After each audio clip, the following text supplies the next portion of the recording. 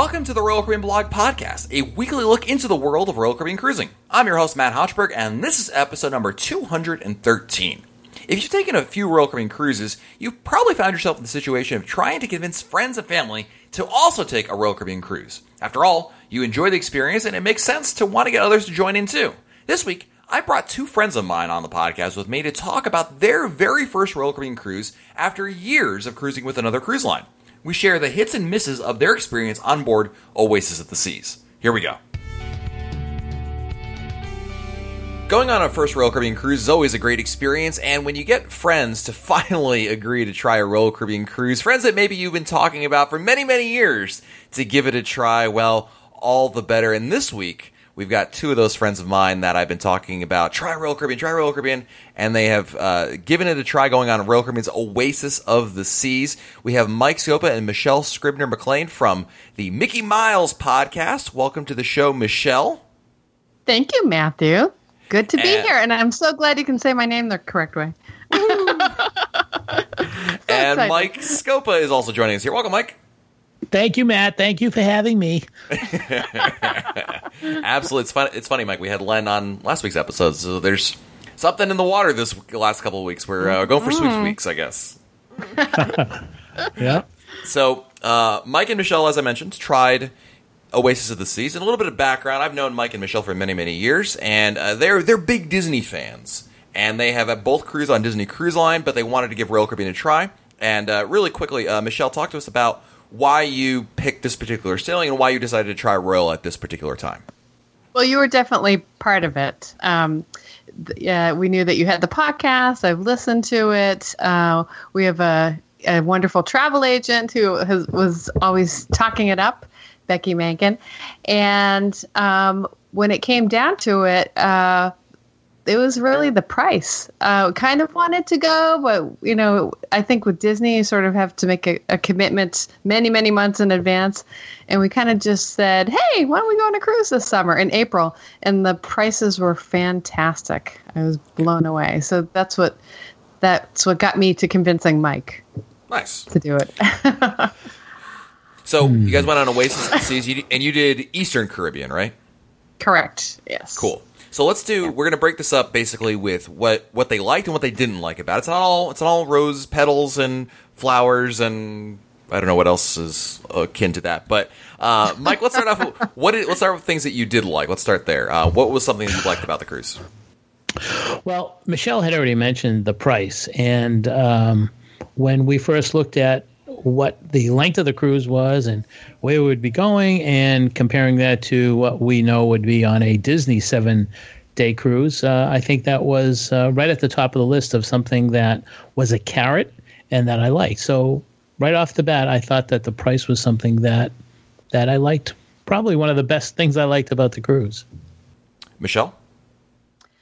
Oh, boy. I think if I had to say the one thing that I liked the best, Matt, it was Central Park, which is, should I describe what it is for people who might not know? Absolutely.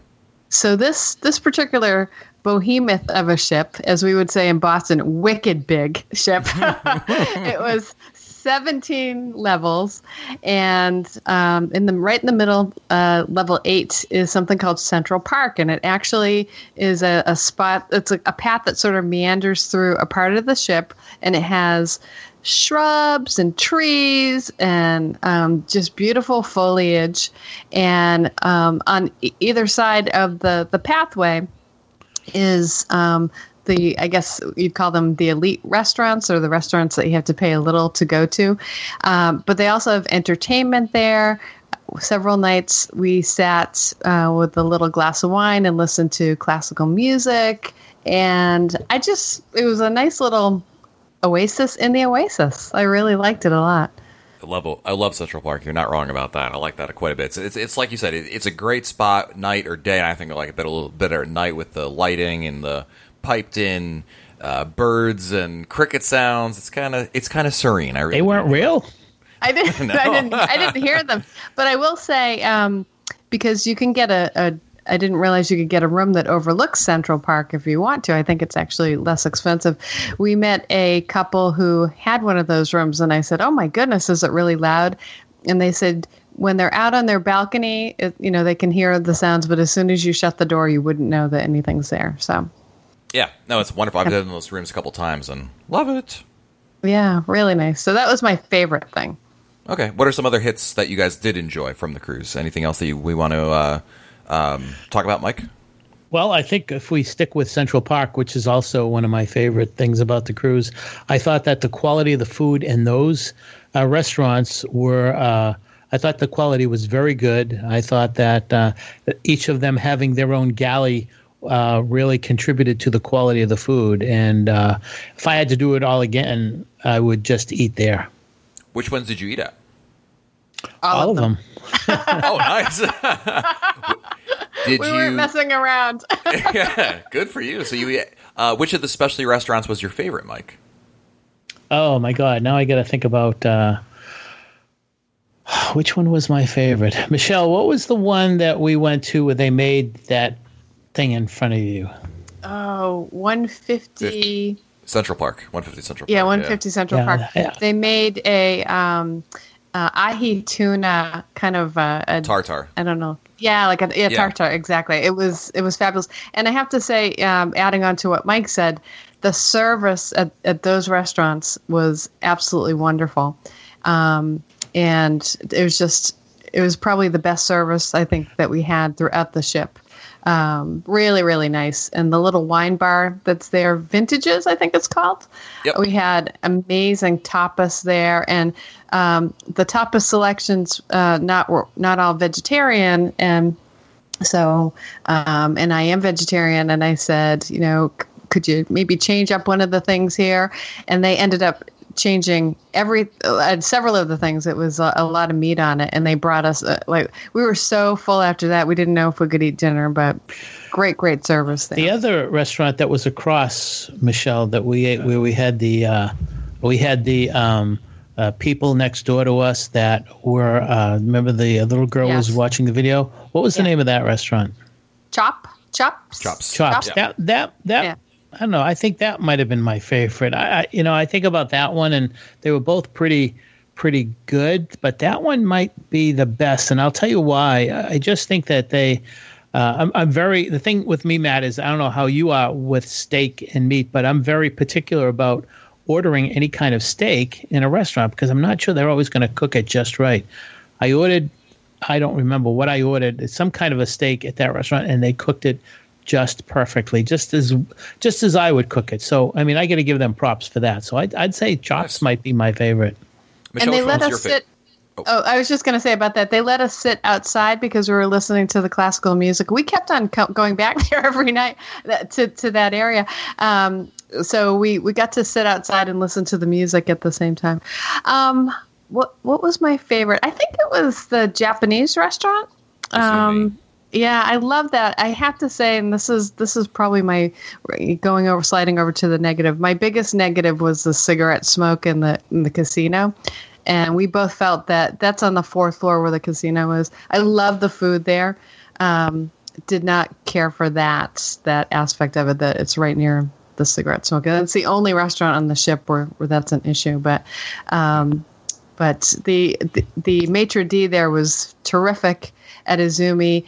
He basically said to Mike and I, "Let me take care of your drinks." He never met us before. I know what you want. So I said, I would love to try one of your cocktails. I don't like anything too sweet. I'm not like somebody who likes super, super sweet cocktails. And he said, "Let me do it." And then Mike, he said to you, "Let me choose your beer." And you loved it. Yeah, I'm looking for it up here now. Yeah. Yeah. Nice. So, that's great to hear. What about the shows? Did you guys see any of the shows on board? Yes, we did. We saw the ice skating show. We saw the diving show. We saw, I'm sure people rotate a little bit. We saw three Vegas tenors. And then we saw the thing that I think Mike would say that he liked the best. We saw a full Broadway version of Cats. And I've seen Cats many times. It was outstanding. It was really, really good. Poor Mike had to hear me sing every single song, but it was really good. Should we have a little rendition of Memories right now? That's my least favorite song in the show. That's literally the only song I know, and I don't even know the song. If I heard it, I'd be like, oh yeah, it's that song from Cats. But I gave him the whole background of T.S. Eliot poems. And, Yeah, he was just... Hey, that's great. Waiter, another drink here. Felt like I was at the opera, Yeah. Funny. But Awesome. The other shows were interesting. I mean, I think that one of the things that we both mentioned, and Mike, I'm sure will chime in, is that I wouldn't say, aside from Cats, I wouldn't say the shows were at the level of a Disney cruise, which is I think what we were comparing. But when you take something like the ice skating show, which was the whole show was a little strange in terms of what the story was, the technical prowess of these skaters to be able to do the moves that they did in this tiny, tiny ice rink, we were blown away. So they were, and I think the same thing for the diving show, which I think was kind of like I want to be Cirque du Soleil, but I'm not really Cirque du Soleil. But the swimmers were just, I mean, they were really, really, really good. So. One of the things about the shows outside of like Cats, which obviously is a Broadway show, and that being aside, a lot of the original Royal Caribbean productions, up to only the very most recent ones that have been added to like Harmony of the Seas, storylines are more secondary. Like where Disney really develops. I mean, a lot of these times the Disney shows are based on obviously their films and works of that nature, right? With Royal Caribbean, a lot of these shows are like like Come Fly. Did you guys see Come Fly with Me?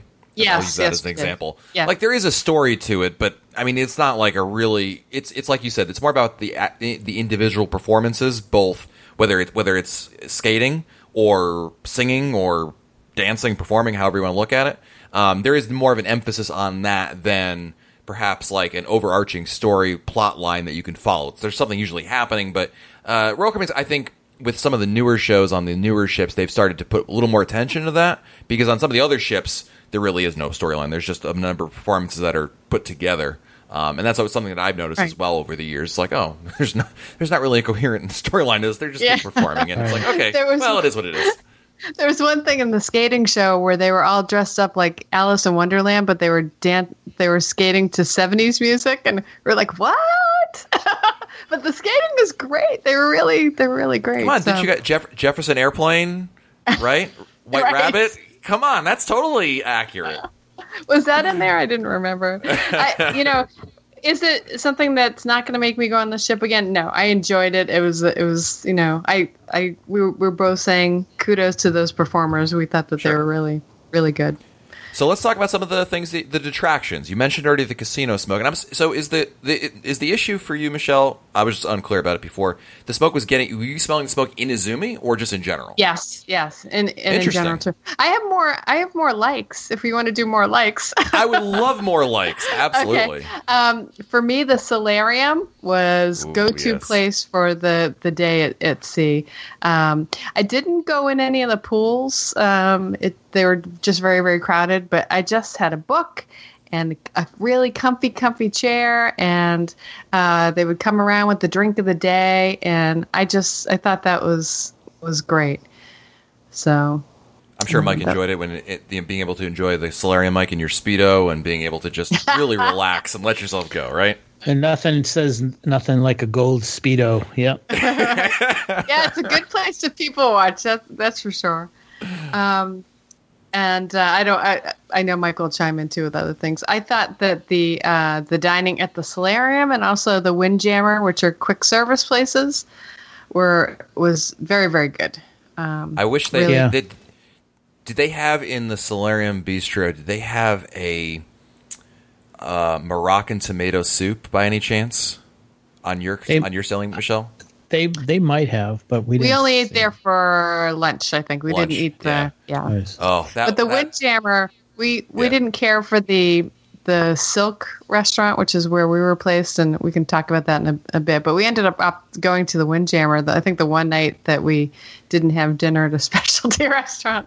2 nights we went to Windjammer, Michelle. Remember? They were serving champagne on the last night and everything, and it was. I heard they do that every night. Somebody said they do it every night. The quality of the food up there was better than I expected it to be. It was very, very good. We went there did we go there for breakfast too one time, Michelle, I think? I don't think so. I got my coffee every day. I ran up there to get my coffee, and started my day sitting on the balcony looking out wherever we pulled. were. So yeah, well, I think we pulled a Hotchberg on that one day because we went to a late breakfast and then we waited till they turned it over and then we went. Then we stayed there and we went to lunch. You know how that is, man. Yep. That's a solid strategy. You start out with breakfast and you end with lunch, and you never have to get up. It's great. Right. That's right. Other things we liked, Mike. I have more, but there were several things that we did that I thought were kind of fun. One of them was when we went to how to make guacamole. Guacamole, whatever that is, and that was fun. Making the guacamole, although I guess mine was too hot for even the person who was teaching us. Yeah, the guy who's teaching it, who was from a Latin country, said, "I can't eat this; it's too hot." Mine was too hot. No mas. But that was enjoyable because there was a surprise. We ended up making the guacamole, and the next thing I know, they're taking orders for margaritas and for lunch. And that was a surprise. We thought we were just there to make guacamole, and so that was fun. It was really fun, and everybody made guacamole with 2 avocados. It was a lot, and so we're all munching away. They're bringing the chips. We're stuffed, and then they said, "Oh, what would you like for lunch?" And what margarita? And they were like bringing margaritas. So what a value. I think it was, I don't know, $20 or $30, and I think were we there for 2 hours, Mike? I don't know. Yes, it was I think so. A long time. It was a long time. That was fun. Yeah, I agree. Another thing that we liked was the excursions. We went to St. Thomas, to Magens Bay, and did kind of like a tour of the island. Mike has a sore knee, so we couldn't do a lot of walking around type of stuff, but that was fun. And then to St. Martin, we did a similar thing, and we went to a butterfly farm because I had to get my science on vacation, and that was really good too. Highly recommend. It wasn't very expensive either. What does one do in the butterfly exhibit? I'm just curious. Well, first of all, it's gigantic and it's gorgeous. It's beautiful. Just the whole going up to the butterfly farm, and then there is a docent there who talks about butterflies and where the butterflies come from, where they live, blah blah blah, and then just a really interesting collection of different butterflies. And free rum punch, so can't go wrong. Hey, because butterflies and rum punch. Naturally, so I enjoyed it. I think Mike enjoyed it. Have some great photos. Yeah. So, and then they let us off in the French section, and we went to a French bakery and got some pastries. Nice. Yeah, that sounds good. Those are enjoyable too. All right, let's talk about some of the attractions. We mentioned the smoke, the main dining room, Silk. Let's start there. That's a good. What didn't you like about the main dining room? Wow. First off, we didn't want to sit with a bunch of people, and they had put us in some area with about 5 or 6 other couples, and that's not what we wanted. Number one, and number two, when they did move us, they put us in a high traffic area, which I thought probably shouldn't be for anybody. They took our orders and they got the drink orders wrong. When the food came, they didn't just get the drink orders wrong. They brought me my wine, and I looked at it, and I said, "That's not the wine I ordered." They said, "Yes, it is." I'm like, "No, it isn't." Yeah, yes, it is. So, but they brought it back, but it was at dessert time when they brought it back to us. The food sort of tasted like it was a TV dinner. It was not really hot. Because they were just serving so many people. I'm trying to give them a little break here, but they just serve so many people that by the time you get your meal, that it's not as hot. And the meal came before the wine, so that was an issue. And then one of the head servers came over and she said, "How is everything?" Which is great. And I said, "Actually, it's really cold." She said, "Well, you could just have 2 desserts." So wow, okay. Surprising. and then one thing we need to point out is that one of the group leaders, they had little managers that oversaw different areas of the restaurant. And I guess we were supposed to be in his area, and he found out that we did not have a good time. So when we went on the galley tour, he came over and he said, "I want you to come back. I'll make sure that everything is fine, blah, blah, blah. You mentioned my name and everything. And we thought long and hard, but this is what we thought. We thought we should not have to go there. And because they know we did not have a good first impression, they're going to go out of their way to make sure that we had a good second impression, and that's not the way it should be. Everybody should be treated the same, not just those people who kind of complained and were going back for a second try. So we graciously refused to go back. Interesting. When you say refused, we didn't say, no, we're not going back. Well, what happened was we went on the galley tour, and he happened to be running it, and he said, hey, I was looking for you. And we're like, the food was kind of cold. And you know what he did? He comped our entire galley tour.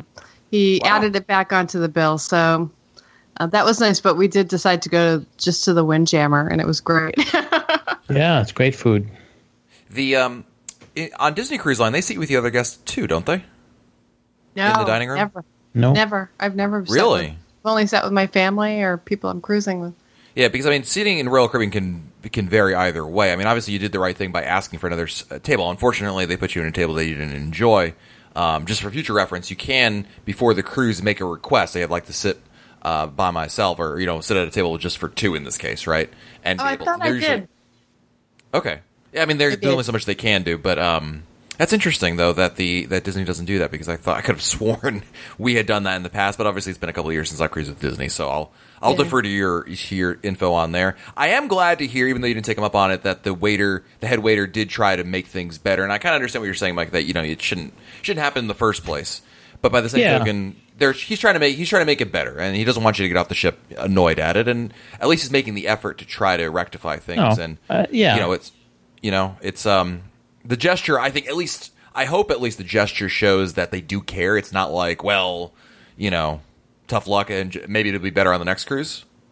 No, in fact, I would say that on my positive list, the people, the crew members, 99% of them were just really, really nice. We had a wonderful cabin crew member named George, and Mike needed ice for his knee, so he delivered it twice a day. With the first time I said, "Can you tell me where the ice machine is?" All of a sudden we had ice twice a day. He would just deliver it. So most everybody was great, and I really did feel like they were trying to please us. I don't want to go into the whole thing, but I did have something that happened at the spa that wasn't magical. And I thought about it, and I went to the front desk, and I said, look, I just want to share what happened here. And they sent a bottle of champagne to the room. So the front desk did. So that was really nice. Yeah, and I'm glad to hear that both the dining and the spa incidents that you do bring it up. Because all too often a big mistake I feel is people don't say anything. They just kind of internalize it, and then obviously that's a negative experience. But at least let Royal Caribbean try to make it better if you're not satisfied, because you're absolutely entitled to have a much better experience. And hey, that's it's great that you have that kind of level of service, and if they're not going to be able to undo anything, but your point, Michelle, they sent you the bottle of champagne. Or the guy comped your galley tour because he wanted to at least make a gesture. It on some level, I think I would hope that at least helps make you feel better in the bottom of your heart. But I think it must be a message that they give the crew, because I heard more than one person say, this could be your only vacation that you take all year. We want it to be special. So I think it's kind of a message that they give, and I really don't want to leave anybody with the impression that all we do is complain and find fault, because I know that we went out of our way to talk about the great service. When the managers would come around, we would say, oh, our waiter Matt is amazing, and he did this and he did that, and our waitress is wonderful, and we thank them, and we gave extra tips when appropriate. So we're talking about rare instances, but there were some things that just was like, ugh. So yeah, no, I totally understand. What else was different? What differences did you notice between Disney? Let me rephrase the question. What things do you think Disney does better than Royal Caribbean? I think that the pampering is just a little bit better. I think that the quality of the shows is a little bit better. I think that Disney does a better job of not putting smoke in the air. I think that Disney does not do hard sells like the Royal Caribbean. I can understand the first day hard sells, but we kept getting them all the time. And Mike, why don't you describe what you mean by hard sells? So you get on the ship. You're getting on the ship first day, and you're walking through, and no matter where you go, there are crew members who are trying to sell you either a drink package or a Q-tip package or something, some kind of a package. And it's like, I hate no, those thank Q-tip you. packages. No, thank you. No, thank you. No, thank you. And then when we're actually sitting down and eating, we're still getting that. We got that in Silk. And I want to say, I wanted to go down to guest services and say, look, it got to the point where I was actually avoiding walking near those people. Right. Because we stayed up the fifth floor, I think, the fifth deck. I was on the edge of just telling them to, you know what you can do with that. I mean, and I shouldn't say it that way, but after a while, if I haven't purchased anything by the third day, I'm not going to purchase it. I'm not going to buy the drink cards. I'm not going to buy this or that. I can understand and I appreciate the fact that they want to offer certain options for the guests on the first day as you're getting on the ship. That's fine and dandy. But once that ship sails, I think it should stop. I don't think you're wrong. I think. Go ahead, Michelle. Sorry. No. Talk about that, and then I'll talk about the next thing. Yeah, I think that there's a balance, right? I mean, on the one hand, this, Mike, with Disney, that there's a lot of uninformed consumers, people who don't do any research. My parents, great example. They don't research anything. They just show up to the cruise, and inevitably, there are people that would probably say, "Oh, I didn't realize that existed," right? And that's exactly what you were saying earlier, Mike. Was day one, hey, you got to offer it. But there's also that balance of doing it a little too much, and I think that I've seen that as well. I mean, obviously, I just say, okay, no, thank you, we already have it, or something like that. And they're usually, that's it. That's a good idea, Matt. I should have just said I already have it. Yeah, and and they kind of move on. It kind of reminded of that scene in Airplane when he's trying to get through, go through the airport, and everybody's jumping in front of him saying, "Do you want this? Do you want that?" Yeah. So we're like,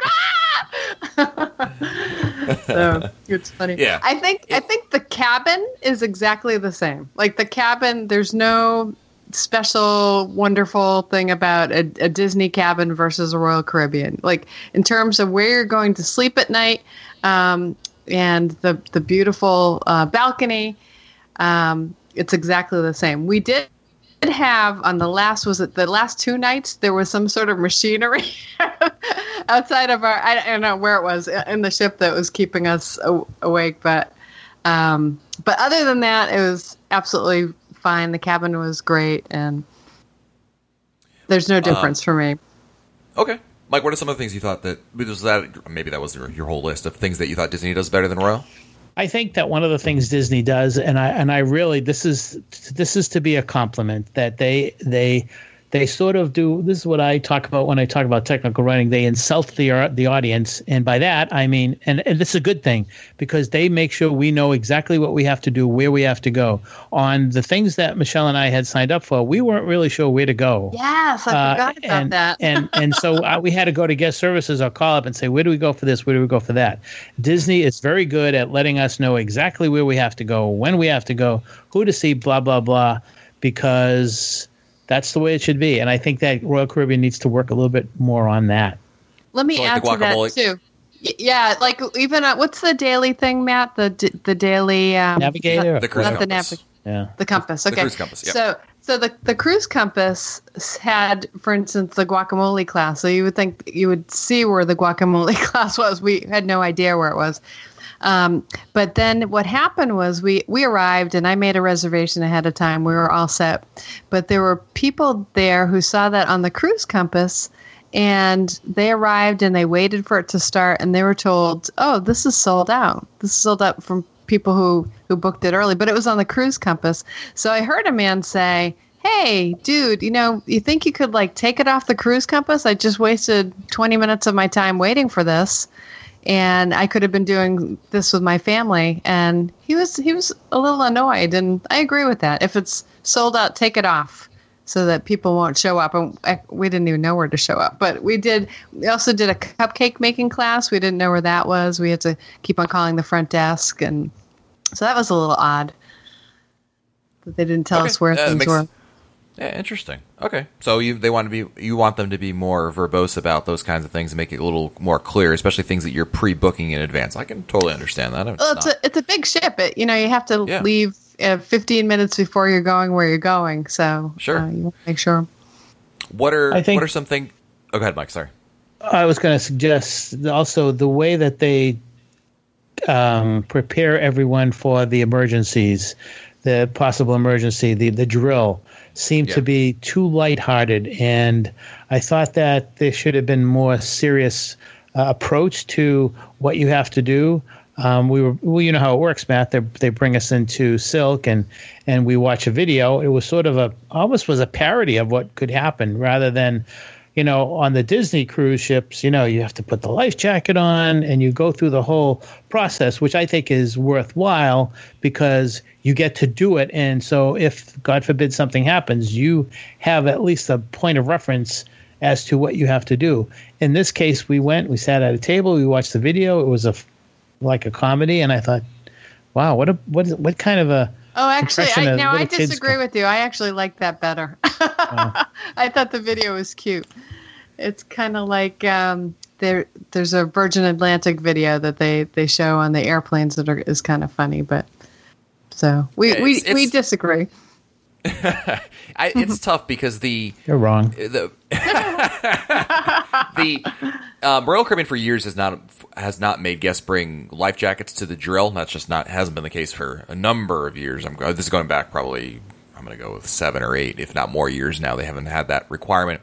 The problem is guests don't pay attention. Bottom line, right. They're not paying attention regardless if there's a video or not. The video is recent. That you saw like that James Bondish kind of video, right, with the teddy bear, and it's a new. That's like really new. That just debuted like this spring, and that's a new approach to I think solve that problem. People just clearly not paying attention. On other ships, it's more regimented. You're standing up. You're not usually sitting down, and oftentimes you're standing outside on one of the decks and. They demonstrate things. It's almost like watching on an airplane when they demonstrate how the seatbelt works. Same basic idea. But again, how many people are really paying attention? If you look around, I feel like most people are just kind of like doing anything but paying attention. I don't know what I understand the video is kind of campy. I'm not going to deny that. I just don't know what the solution is that makes people actually pay attention. I think it's just inevitably this is human nature that most guests are. They don't care. They're just kind of doing whatever they're doing. Same thing happens on airplanes too. You don't know when half people are not paying attention to what the stewardess is. I like the campy. I thought it got me to pay attention. And honestly, what fraction of that is your vacation? So right. That didn't bother me. That didn't bother me. All right. And Mike? What things did you think Royal Caribbean did better than Disney? I'll say one thing, and that is, besides the price, let's go back to Central Park. I think that if there was anything that Disney could do that Royal Caribbean does is to create a deck like Central Park and have very small, intimate restaurants, specialty restaurants. I think that would add to the Disney experience. Okay. I would agree 100%. I think that the Central Park area was really something to see, very impressive. And, on a Disney ship, you have maybe Remy and Palo. It's very hard to get reservations to those. And it was the complete opposite on Royal Caribbean. They had empty tables. They were asking people to come in. People are standing out with menus. And I think if I were to do it again, I would go and just do all of my dining at all those restaurants. Me too. I thought it was fabulous. I also like the levitating bar, although we didn't go in it. The levitating bar was really great. The Rising Tide bar. Yeah, the Rising Tide bar, the bar that goes up several levels. What else does it do better? I think the excursions are exactly the same because it's the same outfitters. So, yeah. Sounds good. I didn't spend as much money, I think, at the end. There were some add-ons, but I don't think I spent as much as I do on a Disney cruise at the end. The extra, right. You spend your money for the cruise, and then there's the bill at the end where you go, ah! But we did what? Who did this? Who bought all this stuff? Yeah, right. Good.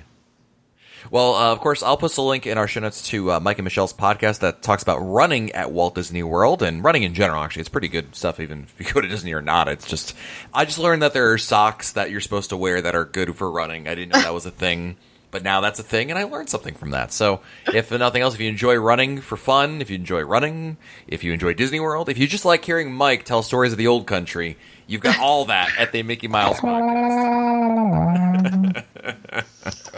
We're actually Mickey Miles and more, Matt. So we do talk Mickey about Miles and more. That's right. Yeah, right. We thought with the transition of a certain podcast that Mickey Mouse and More would be a good transition for our particular podcast. So, big shout out to Chris Eliopoulos, who Yes. and I share a special passion together for Waffle House. So, big shout out to Chris. oh boy.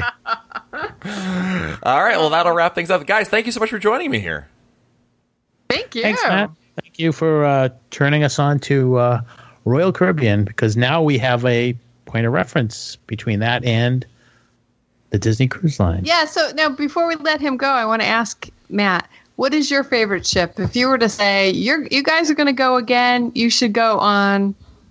Harmony of the Seas. That's my favorite. That's a sister ship to Oasis. So same class, but they've added new things since then. It's a little bit of a, I don't want to say 2.0, but it's plussed it up, if you will. And the shows that are on there are really, really good. You've got Grease as their Broadway musical. They have an original Royal Caribbean production that is a lot of fun. I think Michelle would really, really enjoy that show. There's no cats involved in that show, Mike, so that's already a plus for you. No Mike felines. Cats. Mike enjoyed cats. He just didn't like my narration. Okay. Yeah, and the other one that you really might consider also would be Anthem of the Seas out of New York, because obviously it's a lot closer to you guys. So you could drive down to New York City. It's it's actually in New Jersey, so you can actually visit Chris Eliopoulos while you're doing that. Even better. Right.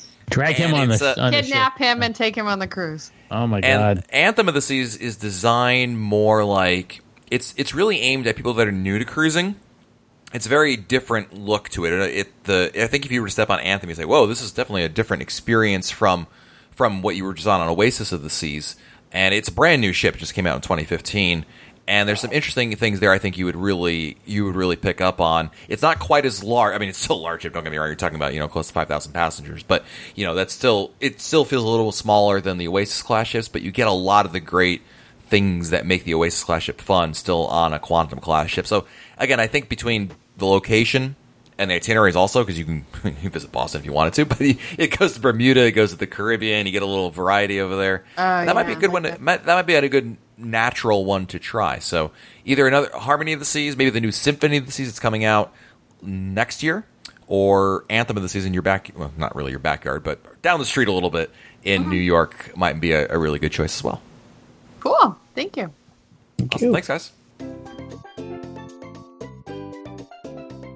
Thank you, as always, for listening to the Royal Caribbean Blog podcast. Each and every week is my pleasure to come on and talk about something Royal Caribbean related, and I'm even happier that somebody's actually listening to us talking Royal Caribbean. So thank you for being a part of the podcast, whether it's your first episode or you've been listening since the beginning. Love your dedication and your support. And, of course, this is what it's all about, right? Including this part of the show where we get to answer your listener emails. Every week, I invite everybody listening to send me emails about anything on their mind about Royal Caribbean Cruise. Whether you have a question about your upcoming cruise, something you want to talk about that was on a previous podcast episode, maybe you read something on RoyalCaribbeanBlog.com and want to comment on it, well, this is your opportunity to do so, and you can send me an email by sending an email to Matt, M-A-T-T, at RoyalCaribbeanBlog.com, Matt at RoyalCaribbeanBlog.com. Our first email this week comes to us from Zach Diviak, who writes, Matt, 2 questions, hope they make sense.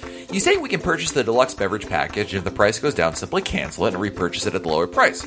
My question is, if I buy the deluxe beverage package and see a lower price, do I have to charge my credit card again and wait for a refund on the canceled initial purchase?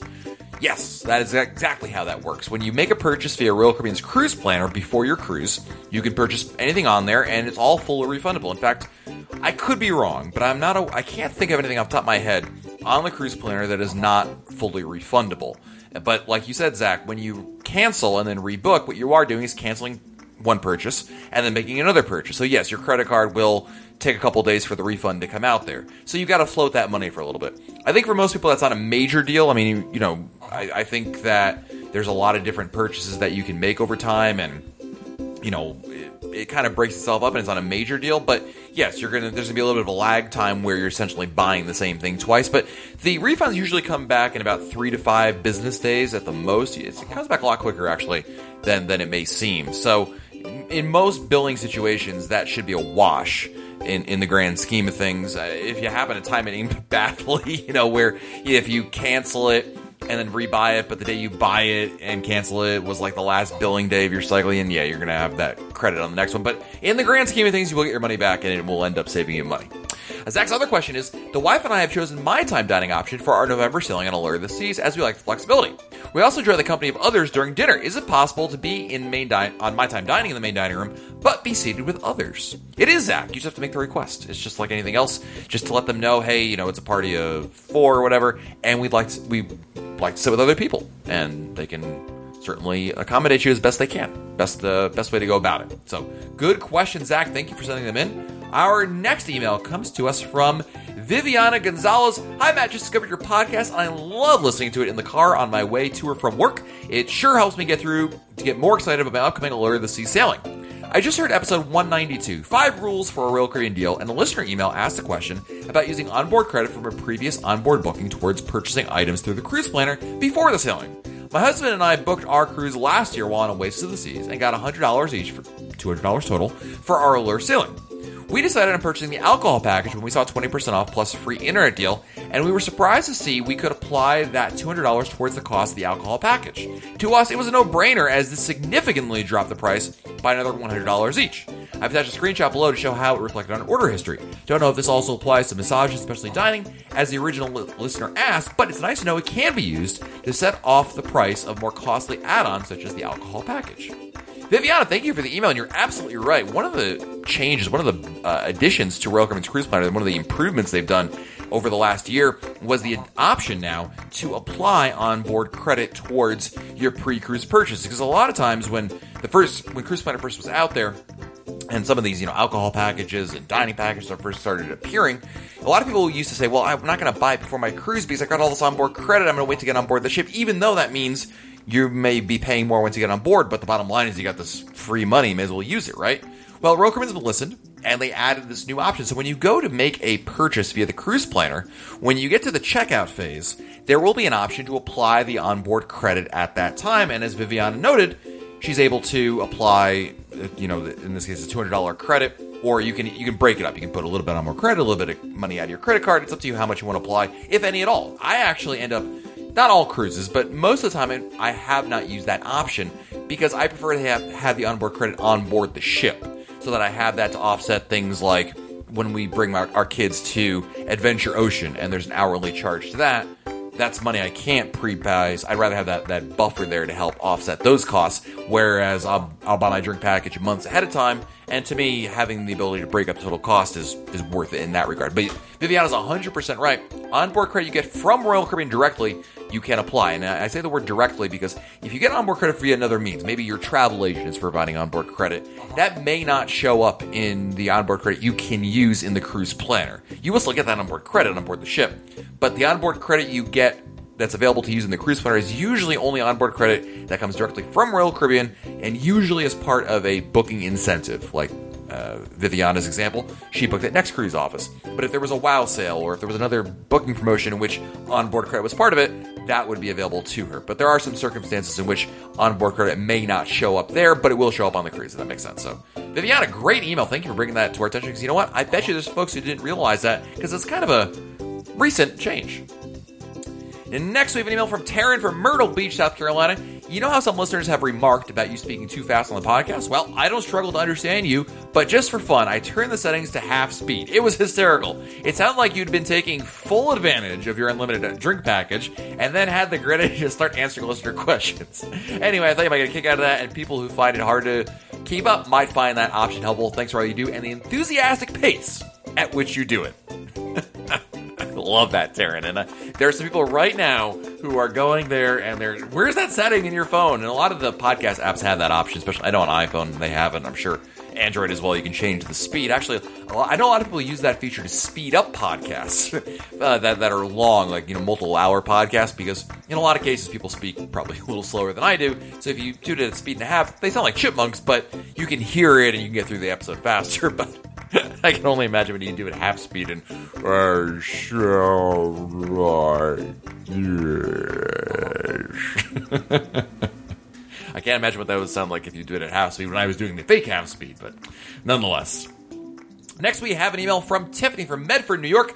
Matt, what can you tell me about theme nights? I haven't been able to find much info online, except that sometimes there's a 70s night or a white night. What are the options they have? Is there any way to know what to expect on our cruise? We are sailing on a 7-day Eastern Caribbean cruise on Oasis of the Seas in October.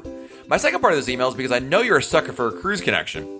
My husband and I met as teenagers on the Big Red Boat in 1994. We left the cruise as pen pals and kept in touch for many years. Life happened, but MySpace brought us back together, and we've been married since 2006. We are poster children for the relationships that can be formed on a cruise. Tiffany, wow, going with the throwback Thursday, even though today's Wednesday, with the Big Red Boat and MySpace. First of all, that's an awesome story. You met on board. You were pen pals. Does anyone under the age of 35 know what a pen pal is? Oh my gosh. You stayed in touch. You met on MySpace, which in and of itself, is anyone under the age of 25 know what MySpace is? And you got married, and you've been married ever since. That is such an awesome story. Wow. Kudos to you. Thank you for sharing it.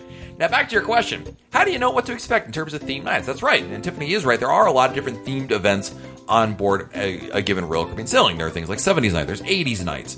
There's Caribbean nights where you're supposed to dress kind of like Rastafarian almost. There's lots of different themes that can go on there. Royal Caribbean does not post this information in advance. So, I'll use Tiffany as an example here. Her cruise is on Oasis in October. They're not going to tell you what night is going to be what event, even formal nights for that matter.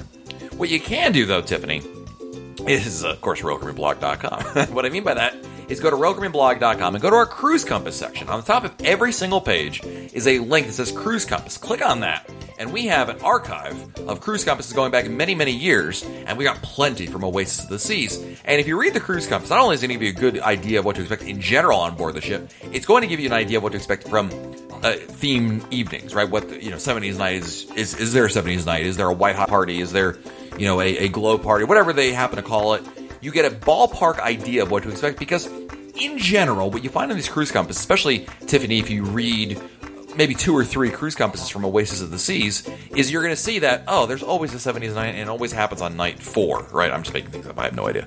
But you're going to see a pattern, is my point. And that will allow you to pretty much plan for it. There's no guarantee, but in general, you're going to get a ballpark estimate of what to expect. And in my experience, what you find in these past cruise compasses encompasses, I would say, 85% of the events that are going to be on board your ship. Times may vary a little bit. Certainly, what movies are being shown will change up almost certainly. The specific comedian or headliner entertainer, that can change as well. But the bottom line is that, the theme nights really don't change up at all, and especially when you're talking about the same itineraries on the same ship. So basically, go to that Cruise Compass link, Tiffany, and I'll post a link in our show notes to it at RoyalCaribbeanBlog.com as well. But you go to the Cruise Compass, find a couple from Oasis of the Seas, preferably a 7-day Eastern sailing. That way it'll match up a little bit better with what you're expecting. And I think you're going to get a pretty good idea of what to expect. It's certainly what I would do in your situation and what I have done in the past. So it is a very, very good question. Our next email is from Susan Widowson, a.k.a. Cruisin' Susan. Matt, exactly 11 years ago, we were planning our first Royal Caribbean cruise. It was a warm Wednesday night. My husband and I were floating around in the pool talking about the upcoming changes in our lives. Our son going off to college and my husband having a big project at work that would be starting up soon. He suggested that while our son was still at home to watch the dogs in the house, that we would get away together for a vacation. He asked me where I want to go. I said that I always wanted to do another cruise. Our first was a surprise last-minute non-Royal Caribbean cruise with 2 10-year-olds, a good story for another time. He told me to look into it the next day. By noon on Thursday, I had found a travel agent who had found us a great deal on a Southern Caribbean cruise out of San Juan, Puerto Rico on Adventure of the Seas, leaving that Sunday. We were hooked from our first step on the ship. Now we're waiting for our 12th Royal Caribbean cruise, Anthem of the Seas, next May.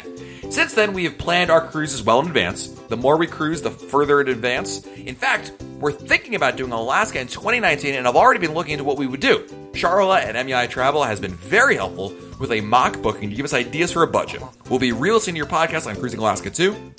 We find that planning in advance has many advantages, like getting the balcony cabin we want, especially important for a transatlantic or Alaska cruise, and getting them at a great price. I've tracked pricing for our last 4 cruises after we booked them, and the prices have only gone up from there, even with the special sales they have had. Susan, thank you for the email, and also thank you for supporting our sponsor, MEI Travel. That's awesome to hear that they've been super helpful for you. And you're preaching to the choir, Susan. I'm a big proponent of booking in advance for the 2 reasons you just mentioned at the very end of that email. You get the exact room you want at more or less going to be the best price out there. And I've seen this time and time again where I book cruises years in advance. And over time, you'll see different promotions throughout the year. Heck, there could be multiple promotions during the same week. And it seems like, in general, prices just tend to gravitate up rather than down. And it makes perfect sense. So, Susan, you are on the right track, and I love hearing that story about your first real Royal Caribbean cruise and how you've come since then. And it sounds like you're on the right path with your pricing strategy there and making sure that you get the cruise you want, the room you want at a great price. Perfect. Love that. Next, we have an email from James, who writes, Matt, thank you so much for the podcast on cruise travel credit cards. It's always good to check out what other options are out there. I've enjoyed discovering your podcast and Facebook Live video chats. I learn something every new time I listen to you, your guests, or your audience on Facebook Live. Keep up the great work, and thanks for all you do to enhance our cruising experiences. James, thank you so much for the wonderful email, and I have so much fun talking Royal Caribbean, whether it's here on the podcast, whether it's on Facebook Live, on Periscope. I'm looking for any excuse to do it, James, because at the heart of the reason I started RoyalCaribbeanBlog.com is because I wanted to share in the cruise planning experience. I was getting so excited for my Oasis of the Seas cruise back in 2010, and I was like, you know what? Not only do I have all this excitement, but I've got questions, and I wanted to, kind of find a way to get them all answered and still, share in that excitement. Find others who also shared in that excitement, and lo and behold, I kind of came up with the idea of the blog, not really knowing what it was going to be, and here we are in 2017, and I'll tell you, I am so grateful for the wonderful community that has sprung up around the RoyalCaribbeanBlog.com. In fact, I would say that of all things we've done with RoyalCaribbeanBlog.com, the thing I am most proud of, the thing I hang my hat on, the thing I tell people all the time that this is what I am most proud of, is the wonderful community we have. People like James who come here and they listen to the podcast, they contribute back. When you go to our Facebook Lives, we do a Facebook Live, which is basically a live video broadcast every Tuesday and Saturday on our Facebook page, and we just hang out there. But what's great is we get a blend of folks that are brand new, either to cruising and or to RoyalCaribbeanBlog.com, but also we get a lot of friends joining us week after week, Tuesday after Tuesday, Saturday after Saturday, and folks like James, I start to recognize the names because I usually like to say hello to everybody, and I start recognizing them, and it's so wonderful because not only do we get folks who have a great sense of humor, who have a great wealth of knowledge, but we're all helping each other. I don't know everything. I'll be first to admit that. I don't know everything about cruising. I don't know everything about Royal Caribbean. I just share what I do know, and I love learning from other folks as well, especially experiences from other people. So, James, I am so glad to have you here, and thank you for being a part of this fun. It really does mean a lot. Love that. All right, let's go to our last email for this week. It is from Alexander, who writes, Hi, Matt. I'm an avid reader of your blog and love the podcast. Thanks for taking my question. Just like most readers, I'm an avid cruise planner and check their website almost every day as if anything is going to change in the next 8 months. I realize there are a lot of factors, but at its core, my question is this. Suppose you have $500 on board credit, and suppose your budget for part of that is to pay for gratuities, and suppose that most else you want can be bought in advance on the cruise planner, like the beverage package, internet, etc., at a discount. Finally, suppose that you're not likely to buy much else on board. Would you rather A, buy a drink package, for example, on the cruise planner at a discount using your own money, and be forced, quote unquote, to use your onboard credit on something you didn't need? B, pay a higher price but use the onboard credit and limit the overall cost of the cruise using your own money? As a frugal traveler, I'm torn between the two masters. On the one hand, I can't bring myself to pass up the discount by buying in advance. On the other hand, I have this onboard credit to use, and I'll end up spending it just to get things that I don't really need. in a perfect world, I'd be able to use the onboard credit on the cruise planner, but I get that this is the way it works. All right, I'm going to stop the question. He adds a lot of stuff here, but Alex, maybe you're the first part of this email, or about this podcast episode. You can. Problem solved, my friend. Wish granted.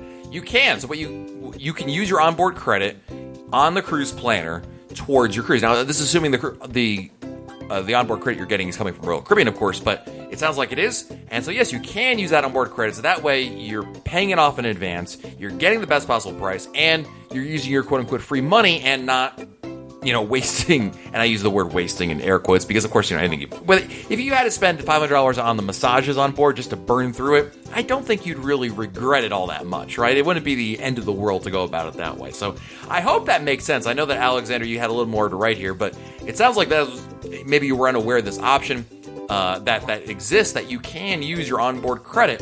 Basically, what you do is you go to Royal Caribbean's website, you go to the Cruise Planner website. So obviously, if you have an account with Royal Caribbean, you already know about this. You already mentioned the Cruise Planner, so I don't have to explain that to you. But once you log into your cruise and you get to the main Cruise Planner page, you should see at the top of the page, it's like top right-ish, the option how much onboard credit you have. Even if you don't, or if you're overlooking it, when you get to the checkout phase, so you add the drink package to your cart, you go to checkout, there'll be an option there about how you're going to pay for this, and one of the options you will see is your onboard credit there. Now, there's a couple things that can mitigate this or make this more difficult. If you're booking multiple rooms, right? Like as an example, a lot of times I cruise with my kids and we get 2 rooms. Well, if we got $100 on each room, that's 2 different reservation numbers, and so I can only use $100 at a time, if that makes sense. Not the end of the world. I mean, oftentimes I'm in one room on paper, my wife is on another room on paper, so, it's $100 there, $100. What's the difference, right? It's same difference. But in general, if that's going to your conundrum, though, yes, I would definitely go about it that way. And as I mentioned earlier, I like to, even though I have access to the money, in general, I prefer to save it for on board.